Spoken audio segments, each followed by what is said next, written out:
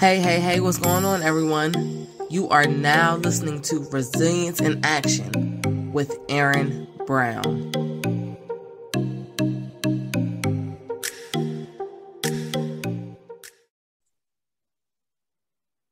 Perfect. What's going on, everyone? This is Resilience in Action with Aaron Brown, and I am sitting here virtually with Ray White.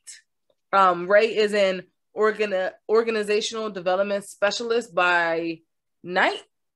By night and by day, you are an IT supervisor at a healthcare. Let's go. I'm not going to butcher your bio whatsoever. I'm going to let you tell us a little bit about yourself, Ray. No, I appreciate being on this podcast. Thank you so much for the opportunity just to have a dialogue with you about life resiliency and the ways in which we do this as leaders and helping our community. So this is great. What's funny is my bio, I feel like changes every day, but the gist of it is like you stated, I'm an IT supervisor at a healthcare institution, been doing that for the last 8 years. But as of, pandemic has opened up a lot of doors in many ways, but since the last 3 to 5 years, doing a lot of work in community leadership, organizing, being a part of that world of developing leaders in this space. And just as of recently, doing more intentional work with organizations on developing leaders, building up our DE&I lens, helping set up some organizational structure in a way that helps maximize efficiency and effectiveness. So every identity belongs and thrives. But it's fun work, it's dope work. I get a chance to practice this podcasting and writing and just engaging with other leaders too, but having a great time doing it. Perfect. That's awesome. How did you get into, I'm going to start with the IT aspect. How did you get into that? What did you go to school for? Not IT. Not IT. No, I studied sociology and American ethnic studies at my local university here in Oregon. That's where I'm at. I'm in Salem, Oregon. Went to Willamette University. Originally went in to play sports. Mm-hmm. Majored in sports, but quickly realized that there's a transition that needed to be made on transitioning not only what I learned on the field, but off the field as well in my academics and in the way that I engage others. So yeah, sociology and American ethnic studies, got into IT by way of connections. Had a friend of mine a friend who I graduated with was also working at the local hospital in the data space, and they needed some essentially project managers really that can help navigate cultures and navigate people. And it's like, oh, you can do that. You don't need to, you can learn data, you can learn IT on the job, but we really need somebody to help be the glue and push projects through and help people work together. And so that's how I stumbled into the field. Cool. So completely by accident, kind of. Nice. Okay, so organizational development specialist. Mm-hmm. Say more. What does that entail? So what I really want to do in my organizational, in the way that I engage leaders and organizations is to equip leaders to build up their awareness and their abilities to shape their team cultures. Part of my my identity and part of just my upbringing and academics and things that I've learned, how people really make the world go round. Like, we got to work together. We got to be intentional about the way that we connect with one another. And if there's any type of distinction or if there's any type of break within that, we see things crumble. We see, distrust. We see lack of organization, lack of effectiveness. And so part of what I want to do is to not only help design and set up what does an effective team look like, but really engage the leaders and talk with them and say, what do you need to do in order to build up that effectiveness from a leadership skill set and also from just a cultural awareness perspective too. And as a byproduct, you're going to have teams who are really engaged, who want to do the work well, and are really equipped to do the work well too, which then will lead to whatever service that they're providing as well. Mm-hmm. What about the teams that aren't willing to engage and that are kind of hesitant at the information you're trying to share with them? Yeah, so a lot of that is I love to go through a relationship approach. Mm-hmm. Not the type of person that will come in and say, y'all need to y'all need to do these things. I don't that's not my style. I love to ask questions. I love to engage and just to truly understand where people are. Um, and once we get to the understanding of where we are, we have the conversation of where we're trying to go. Uh, and that requires us to be comfortable with the uncomfortableness, recognizing our blind spots, recognizing that we do need help because we all do need help and we need one another in order for the work to continue moving forward. And so if there is any type of resistance in maybe a concept, like in the DE&I space more particularly, if there's resistance in the concept of what white supremacy means, or the concept of understanding other worldviews that are not our own, a lot of that is just, okay, well, let's sit and let's talk about it. Let's have a conversation. Like, let's work together and to come to an agreement and a shared understanding versus constantly putting you on the defensive or be somebody who's going to put you on the defensive, because we don't really respond to that well. When you're defensive, nobody responds well. Absolutely. That's that you're going to get a lot of pushback, a lot of spiciness, a lot of aggravation. And there's no progress to be made once that happens. So good. Okay. So not to be weird, but I've been listening to you talk, right? And you said intention a lot. Mm-hmm. So let's go there. What does intention mean to you, and how do you apply that to your daily routine, your daily life? Yeah, intention has been a word that, I don't know, I would like to say word of the day, but honestly, it's probably like the word of the life, right? The word of my life. It's I find that being intention or intentional for me means that you are doing what you're supposed to be doing. You are engaged with the people that you are surrounding with and involved with, in a way that is genuine, that is sparking curiosity, that humility, and again, a future desire and a goal towards a collective goal. Mm-hmm. And so when I think about how do I become intentional, I'm honestly sitting with the thought of, okay, how do I stay engaged in this work, engaged with this person, and show the importance of being engaged and how that relates to an effective team?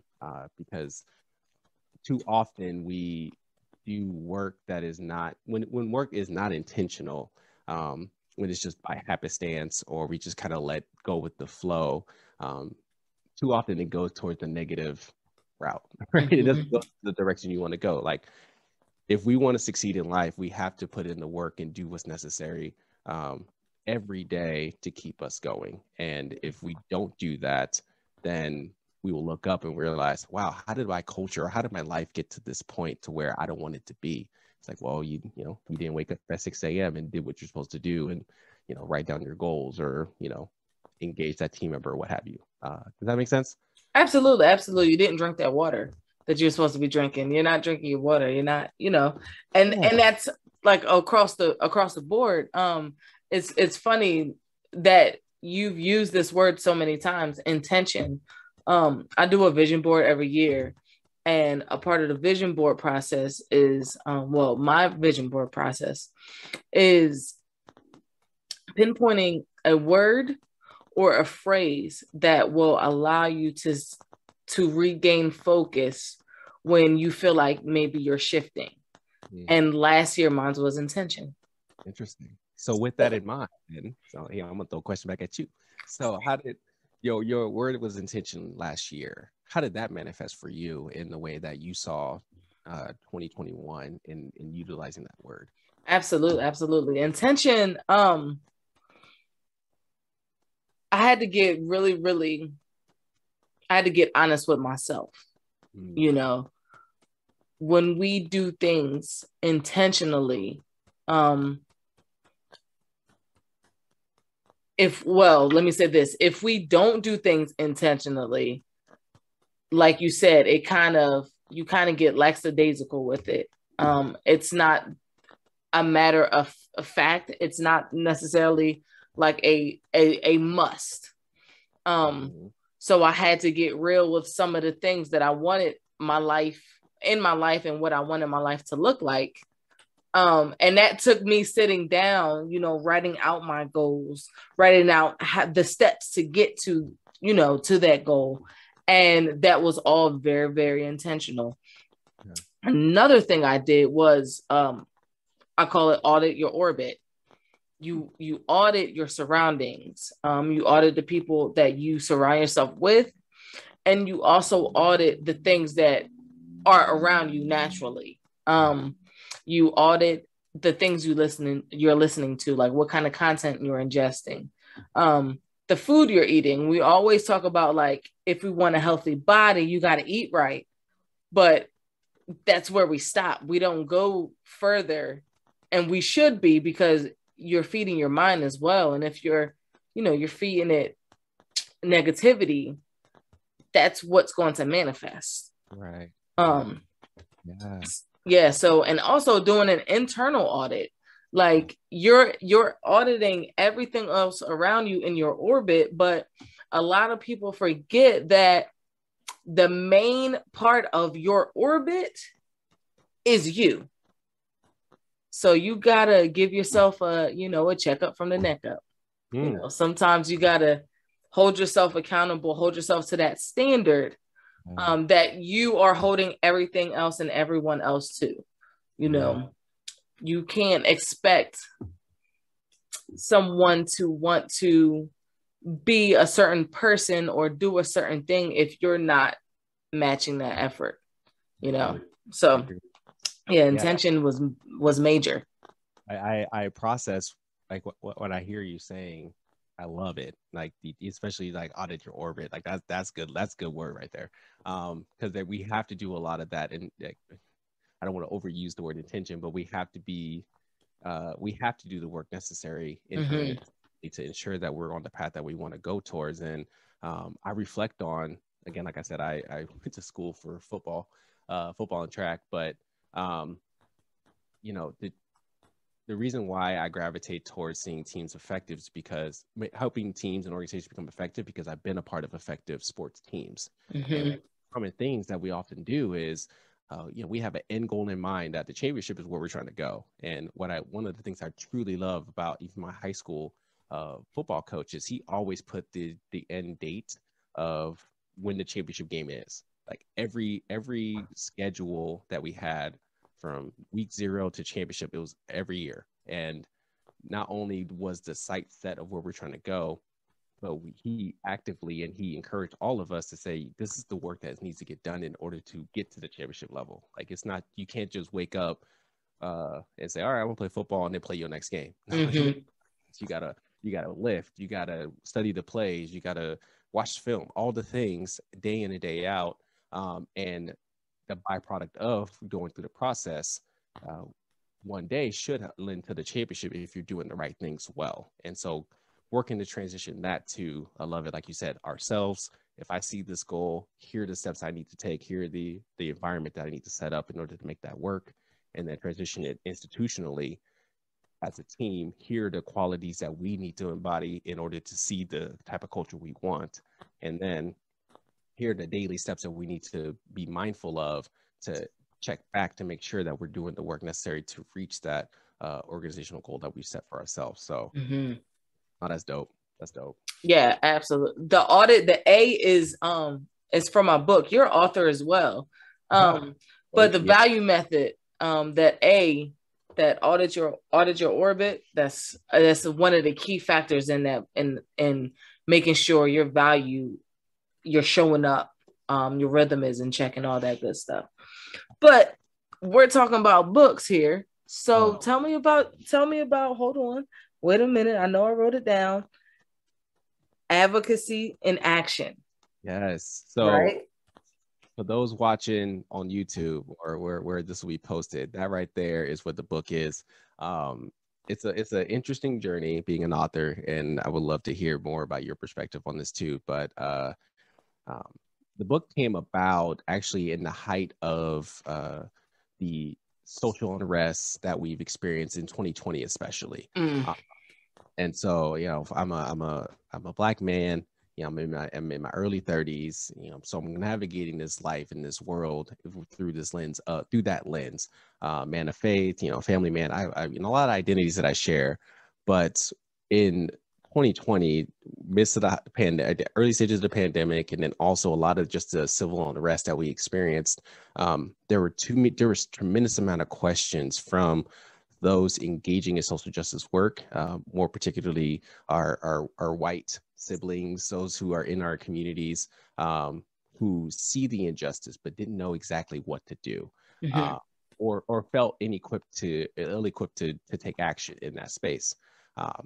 And so out of frustration and seeing the question on social media in 2020, I create like a list of 9 different action steps for people can take whenever they see something locally to take action. And just to kind of take the national conversation, what we see on social media, and really distill it to say, within my circle of influence, here are the things that I know I can do.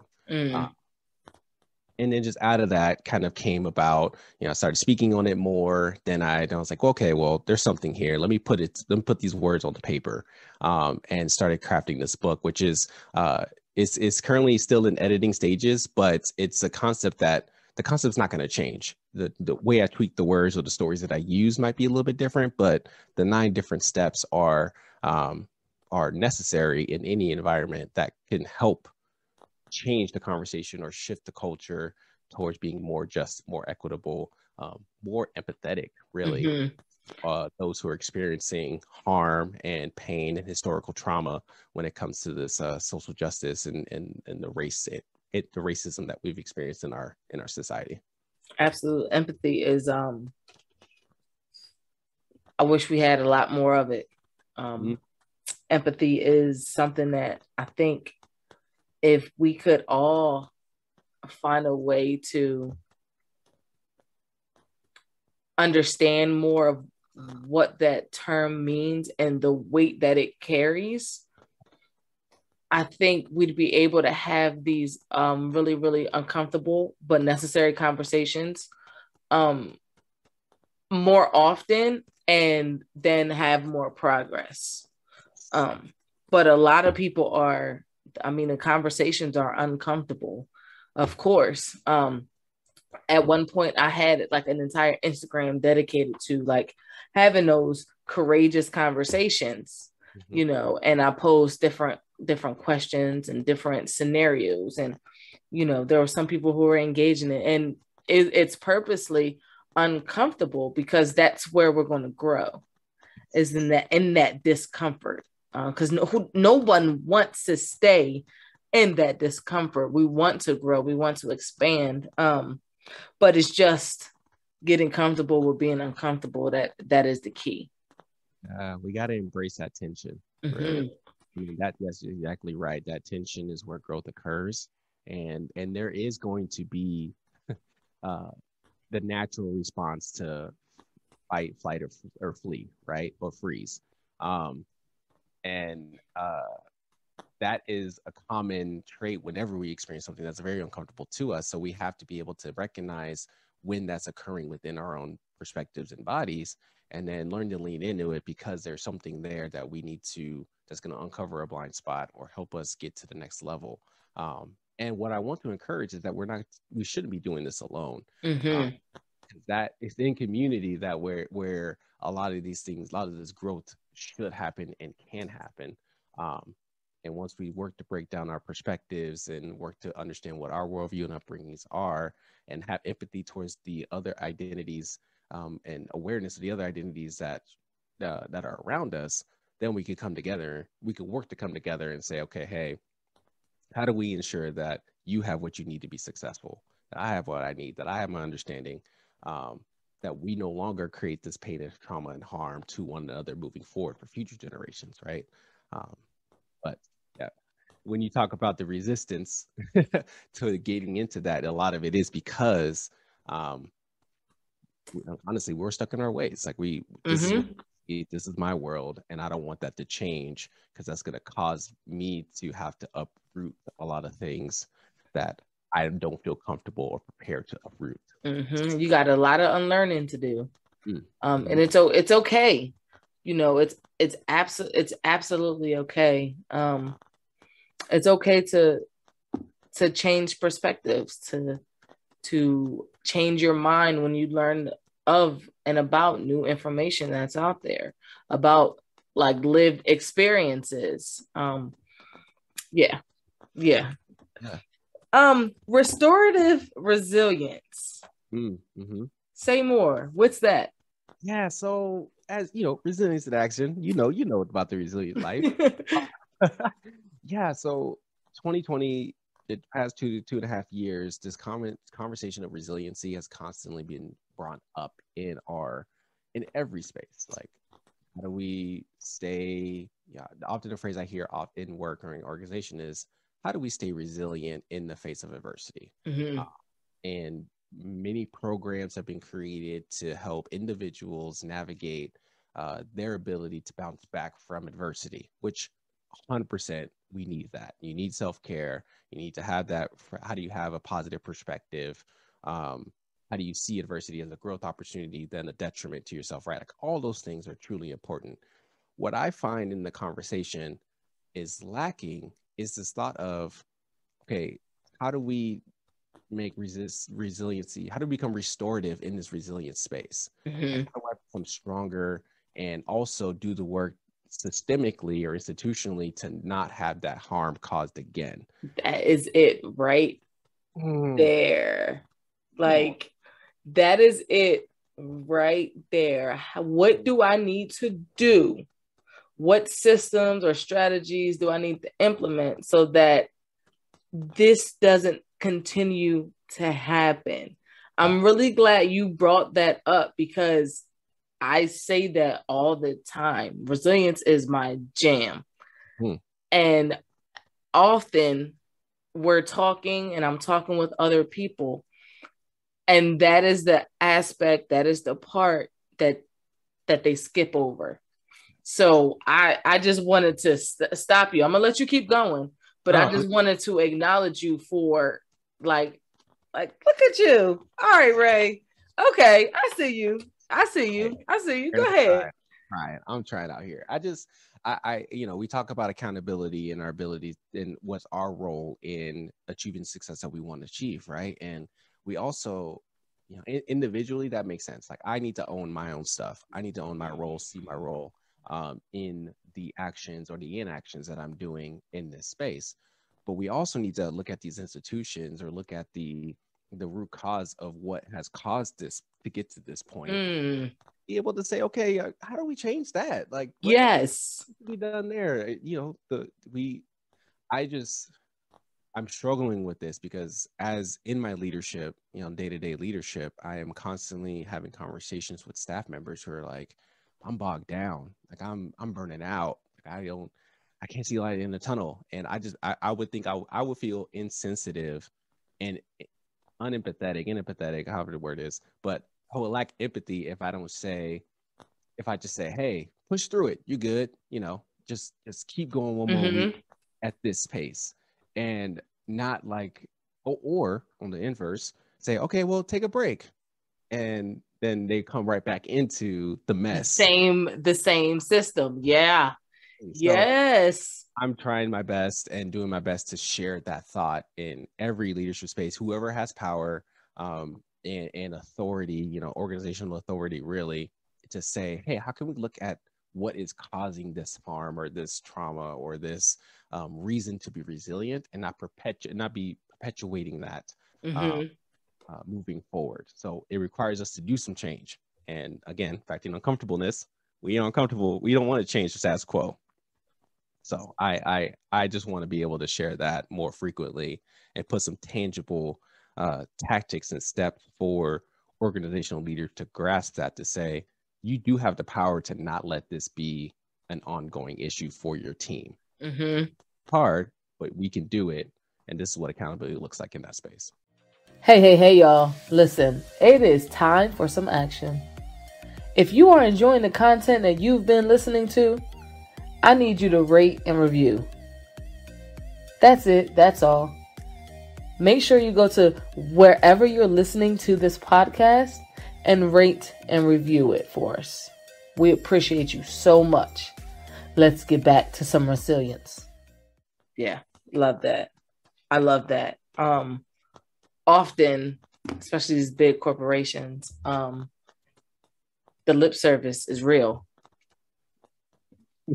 The lip service is real. I think we saw that. We've seen that 2020 with everything that went on that year, and everybody wanted to have a diversity, equity, and inclusion. Like, now we have a committee. Now we have it's like, forgive me for saying this, but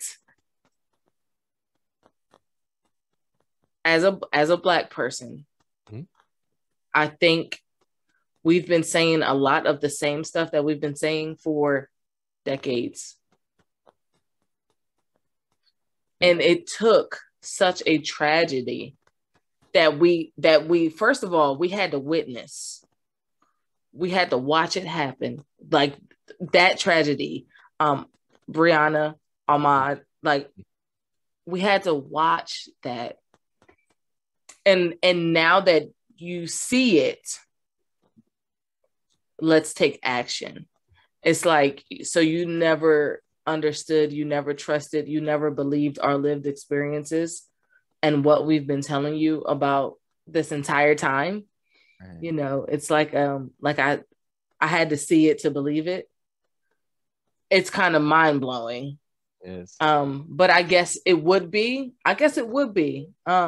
Because again, that being on that side, something I would never experience. So I will never know what it would look like to have to see something that drastic to believe that that's happening. Yeah. It's terrible that it has to get to that point in order for people to move. And that's kind of where, like you stated, if there was more empathy to listen in to what people are saying and try not to gaslight or debunk people's lived experiences and think that it's not a reality, that could have been avoided. George Floyd could have been avoided. Ahmaud Arbery, Breonna Taylor, Tamir Rice, Trayvon Martin. All these things could have been avoided if there was more of these conversations happening regularly in, honestly, the boring spaces. I was listening to a podcast called Cafeteria Christian and one of the DE&I consultant on there, Jesse Ross, he made a comment saying that, if we were intentional about engaging in the boardrooms, in the day-to-day conversations and bringing these conversations up there, we won't be having to backtrack or backpedal or see this like immersion of all these performative acts, because it would already been a part of our culture, like a part of our identity and DNA. And again, not just from a institutional perspective, but folks' lives will still be here. Like, people will still be living their lives, and we'll be doing our best to course correct to say, oh, I'm doing something that's harming you. I need to stop doing that, and then work together to say, what do we need to do to make this better for you, for what we're trying to go towards. So yeah, it's a lot of those courageous conversations that you have, that all of us need to have, and then go into these boring spaces and say, how do we bring that voice and that lens in these spaces, so that we all can live and thrive and not have to constantly be having that extra burden on our shoulders as we walk across the street or in our day-to-day lives. Absolutely. Okay. How would you encourage a CEO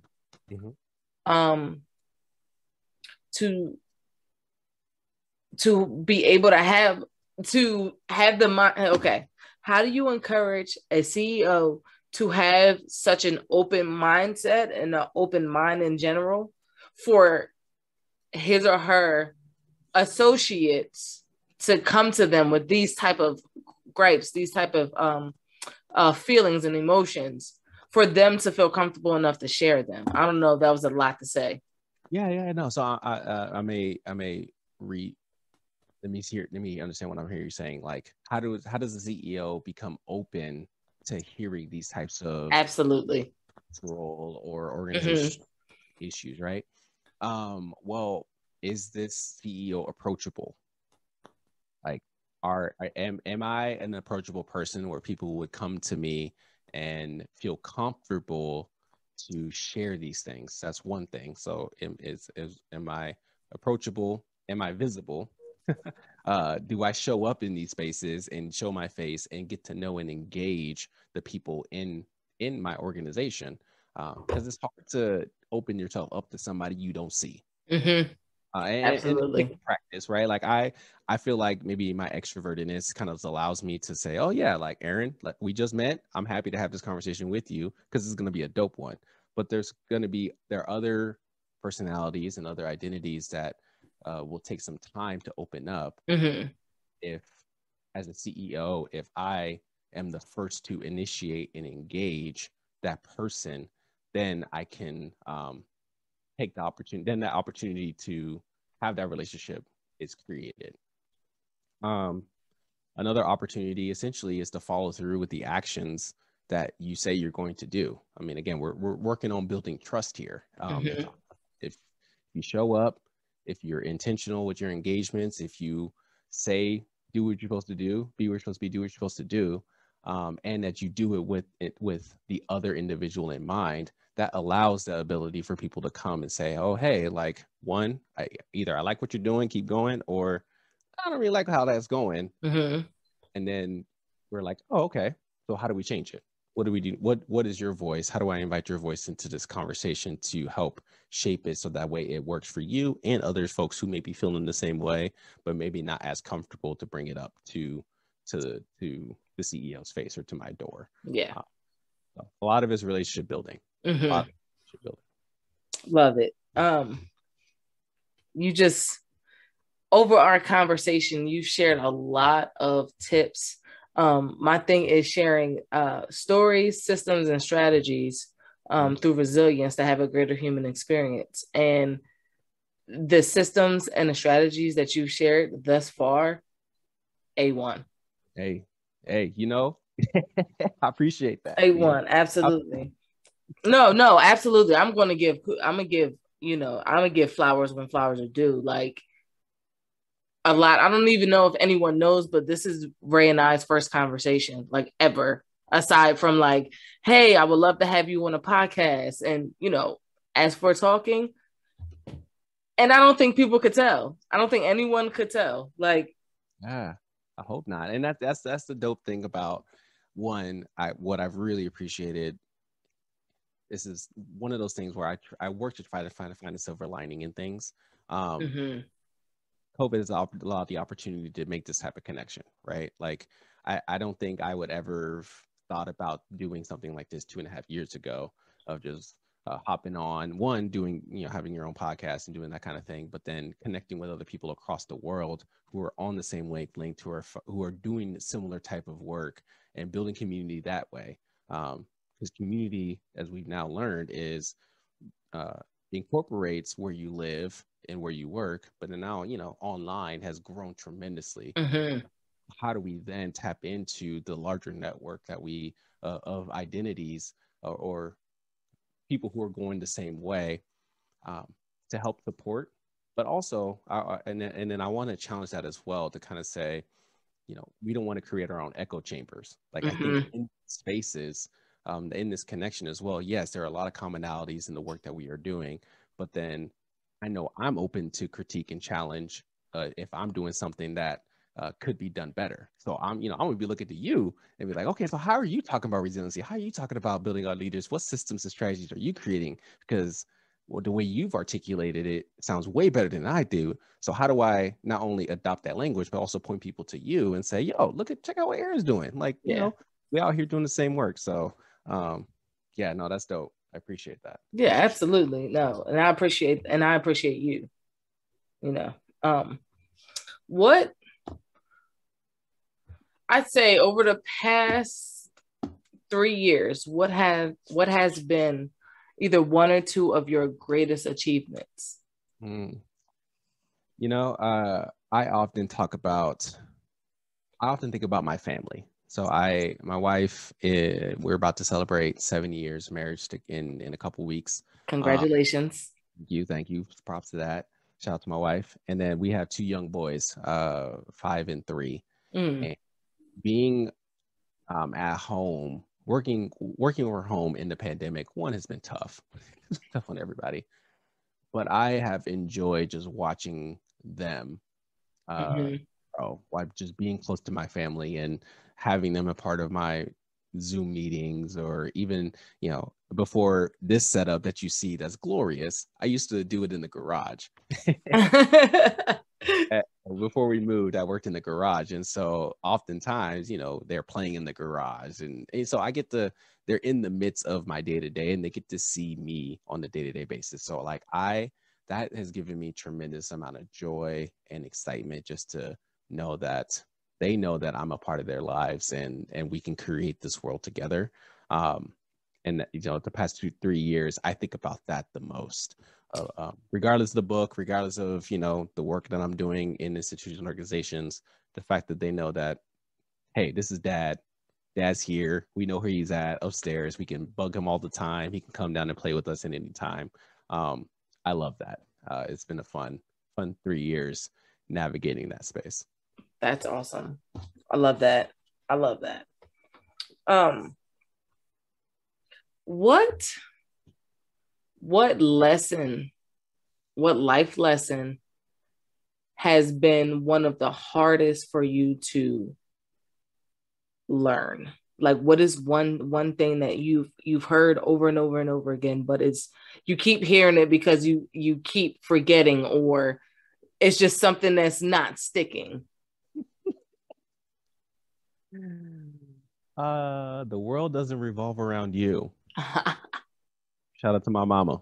Shout out to my mama. Oh my goodness. I heard that way too many times growing up. I grew up in Southern California. And so in our household growing up, especially in my middle school, high school years, I'm trying to do me. I'm out here, playing sports. I'm involved in my friend groups. I'm trying to do all these different things. But oftentimes I had to be reminded that my actions have not just consequences, but they also have an impact on other people around me. Yes. So the world doesn't revolve around you, Ray. And I'm like, yeah, mama. All right, cool. But the more, as we engage in this type of work in on a daily basis, and just seeing the intricacies of our identities, that continues to ring true. So that is a life lesson that I'm constantly reminding myself, and making sure that I set up my spaces to recognize the impact that it has on others. And then now that I have children, I'm also sharing the same words. Hey, son, the world will revolve around you. We gotta work this out together, Mm-hmm. and work that up. So that's definitely a life lesson there. That's awesome. The world doesn't revolve around you, Ray. I knew it was going to be good because you were giggling. Yeah. I knew it was going to be good. Is there anything that you would want to share with the audience that you haven't thus far? What do I want to share? Lately I've been on this perspective of that we all have a gift inside of us that needs to be shared. Mm. And too often we get, too often I get very hesitant to share my gift because it's not perfect, it's not coherent, it don't look like the other people that I'm aspiring to be, and that makes me hesitant. It makes me not engage. But another life, I'm constantly telling myself, it's like, there's somebody needs to see you show up. Somebody needs to hear your voice, see you in action in some capacity. And it doesn't have to look like your aspiring idols. It could look like the way that God's created you, right? So I'm constantly in this perspective of, okay, honing in on what my gift is, or how do I work on my craft well, and then just show up, because it can have an impact on somebody in a positive way. And so that is something I really want people to kind of sit with, but not sit with it in a way that paralyzes them from taking action. But sometimes you kind of need to take yourself out there with this thought of what your gift looks like, and just go for it. And that's how confidence is built, when you consistently take action in that way. And so yeah, we all have a gift inside of us that needs to be utilized and leveraged to better our community. And so how do we use that, encourage one another to use that? Absolutely. One of my previous interviews, we were talking, and we were talking about sharing your gift, and everybody has that gift that needs to be shared. And then the promptness of it is as it, like, it's not ready yet, but it'll never fall on deaf ears, because you're putting your information, you're putting your gift out there. The people that are supposed to hear it, they're going to hear it. It may not be today, may not be tomorrow, it may not be next week. Somewhere down the line, the people that are supposed to hear what it is that your gift, what it is you have to say, what it is you're doing, your service, whatever it is, they're going to hear it, but they never will if you don't do it. They never will if you don't put it out there. So absolutely. Yeah. I agree. Wow. I agree. 110%. I hope to, and the last thing I'll state in that is, I really hope that there is no shame or condemnation if you haven't put your gift out there too, because sometimes I maybe that's my pandemic Ray talking, but there was early in the pandemic, folks were like, yo, you better use this time to write that book, to do that thing that's been on your heart to do, because now you got to go hard. Oh my goodness.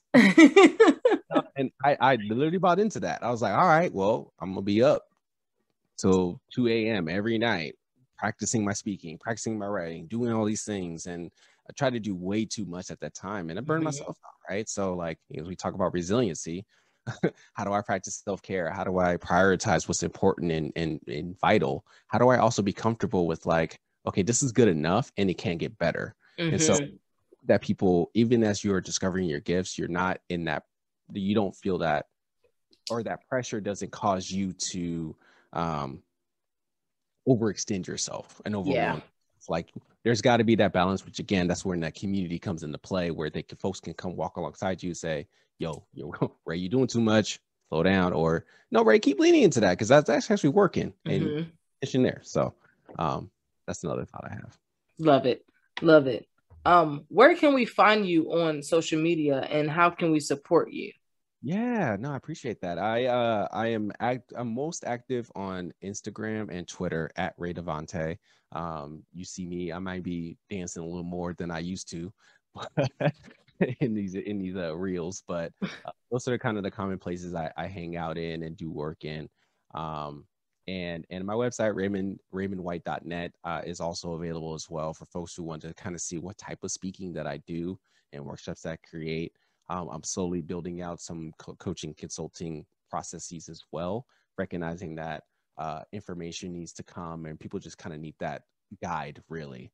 So how do I help be a voice and create these spaces for organizational leaders to practice this? So those are the three areas where you can find me. And yeah, On the Mic with Ray White is also a podcast that I have, sharing life lessons, self-reflections, and equipping you to take action. You get to hear a lot of my weird and random stories of the lessons that I've learned from it, but then also some of the real life situations that are occurring in our world, and distilling it to say, okay, what do we need to do based upon what we're seeing in the world today, in our communities today? How do we then take action within our spaces? So you can find me. Perfect. I have one final question for you. What does resilience mean to you? I know we spoke earlier about restorative resilience, but what does resilience mean to you? So for me, resilience means to be able to bounce back from adversity stronger and healthier than you once were. In addition to looking at our institutions, or looking at the root cause of what caused us to be resilient, and then doing the work necessary to not let that be an issue in the future. So you look individually, doing the work necessary to make sure that you're healthy and strong, and then looking institutionally to say, what do we do to no longer let this be an issue for myself and others moving forward? Love it. Love it. That's literally resilience in action. Yes. Perfect. Ray, thank you so very much for spending a little bit of your day, your Wednesday, here with the crew. Oh man, I'm appreciative. Thank you for reaching out. You're right. I hope nobody notices that we just met today. And I realized too, I'm excited just to watch you and your journey as well. So thank you for creating this platform and space for people to share not only what they're learning and experiencing, but ways in which that others can take action in this too. So no, you're doing some phenomenal work. So thank you for doing the work that you do. Absolutely. Thank you for that. Yeah. Thank you for listening to this week's episode of Resilience in Action with Aaron Brown. If you enjoyed this episode, make sure to rate, review, and subscribe. And I want you to remember one thing: resilience in action will always lead to a greater human experience.